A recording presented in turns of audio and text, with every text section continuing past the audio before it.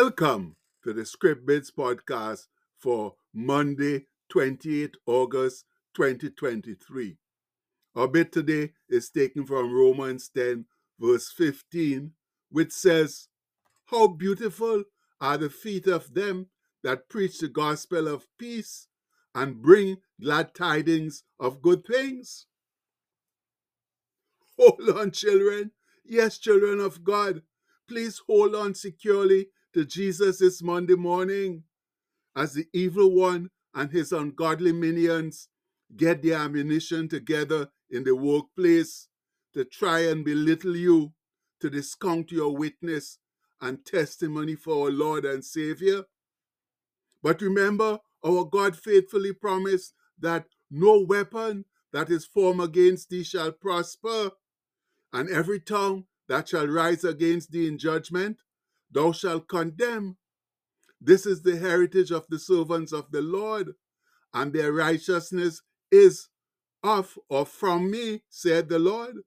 And that's Isaiah 54:17. Yes, my fellow brethren, that's the promise of our faithful God, who's stating that anyone who is seeking to do evil against believers will fail. Our faithful God has says, though for a time it may seem that we are defeated in a situation, God assures us the victory.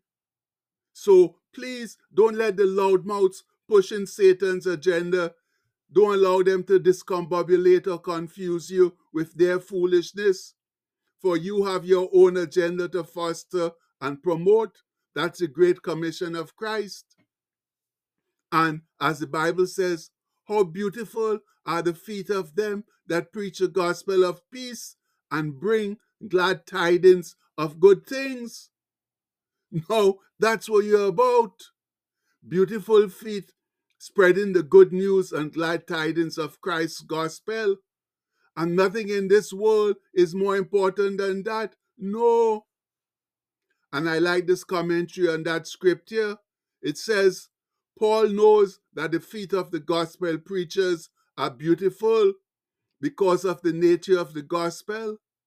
The good news of Jesus Christ sets people free from sin, destruction, and eternal judgment. And when the truth of the gospel takes root in a person's life, they are given spirit-led freedom to overcome all vices of life. Whoa! That's why it's so wonderful to spread the good news of Christ's gospel. And that's exactly why the devil doesn't want us spreading it.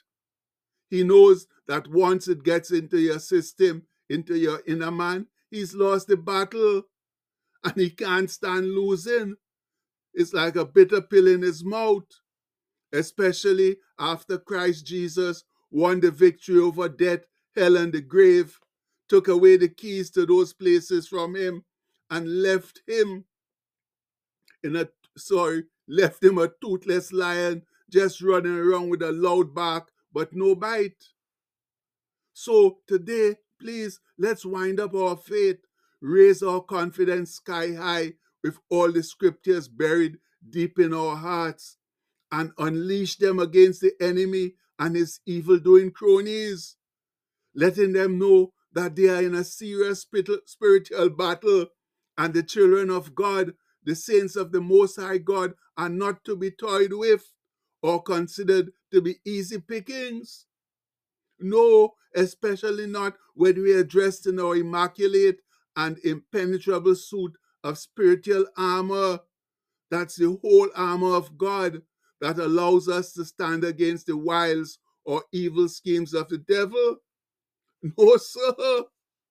We are indeed invincible when our loins are girded with the belt of truth, our chests protected by the breastplate of righteousness, and our feet shod with the preparation or eagerness of the gospel of peace, while our heads are protected by the helmet of salvation.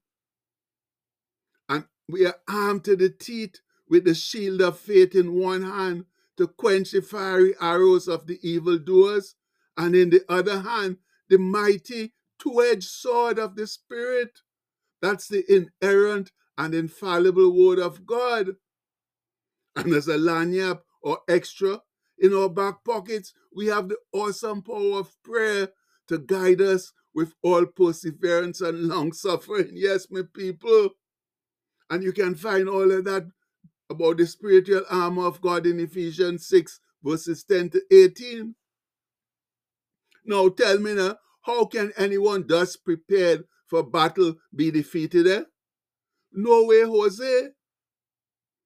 Our friends, that's the way we need to go out every day, dressed to the nines with God's armor, unleashing his amazing word, while filled with his Holy Spirit who leads and guides us in spiritual battle.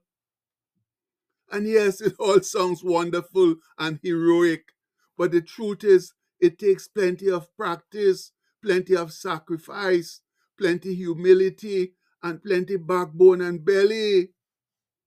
Like everything we want to be good at, we have to spend a lot of time on it. Thus, to be good at spiritual battle means reading, studying, and meditating on the word, knowing it so well that you can put it into action. Then continually going up against Satan's temptations and beating him 9 times out of 10. And believe you me, when you tell the Lord that you want to be a warrior for him, he is going to provide you with lots of opportunities to prove yourself. So it's not an easy task to live and fight for Christ, but it's very interesting and rewarding. And here are the basic credentials that Christ set out for discipleship. He says, if any man will come after or follow me, let him deny himself and take up his cross daily and follow me. And you can find that in Luke 9:23. You see that, my brethren? Following Jesus calls for daily involvement, daily participation in activities on his behalf, be it beating down the devil and his evil cronies, spreading the gospel, or simply being kind and offering an encouraging smile to someone in need. Once you're a disciple of Christ, you're always on duty. Yes, you're on duty 24/7. And we need to remember that as we go out to do battle today. So now, let's go to the throne of grace through our Monday morning battle hymn to ask for divine help to handle our many earthly problems. All together now, our Father, who art in heaven, we, your humble servants, praise your holy name and thank you this Monday morning for life and strong faith in Christ, despite the mass confusion in our world. Heavenly Father, you are the only one with the power to solve our many problems. Yes, we have all sinned and seriously disobeyed your word, but you are a merciful, forgiving, and gracious God who has faithfully promised to hear and answer our prayers when we humble ourselves, pray, and sincerely seek your face. So we come to you now with sincere repentance in our hearts, pleading for wise guidance and direction to alleviate our problems. Oh Father, please ease the pain of the many suffering from negative situations. Show them your awesome grace and mercy, and faithfully keep your promise to prosper us if we turn from our evil ways. And please show this evil world that you are indeed Jehovah Rapha, the God who heals. We pray this in the holy and blessed name of your Son, our Lord and Savior Jesus Christ. Amen. And again we say amen. And now, friends, as always, to receive divine intervention, we need to improve our covenant behavior. Much love. And the postscript for today says, being a true disciple of Jesus means putting your best foot forward as often as possible. Yes, people, to be a good disciple of Jesus, you have to be diligent and excellent and do your best. As Uncle Charles, that's Dr. Charles Stanley, like to say, be your best, do your best, look your best.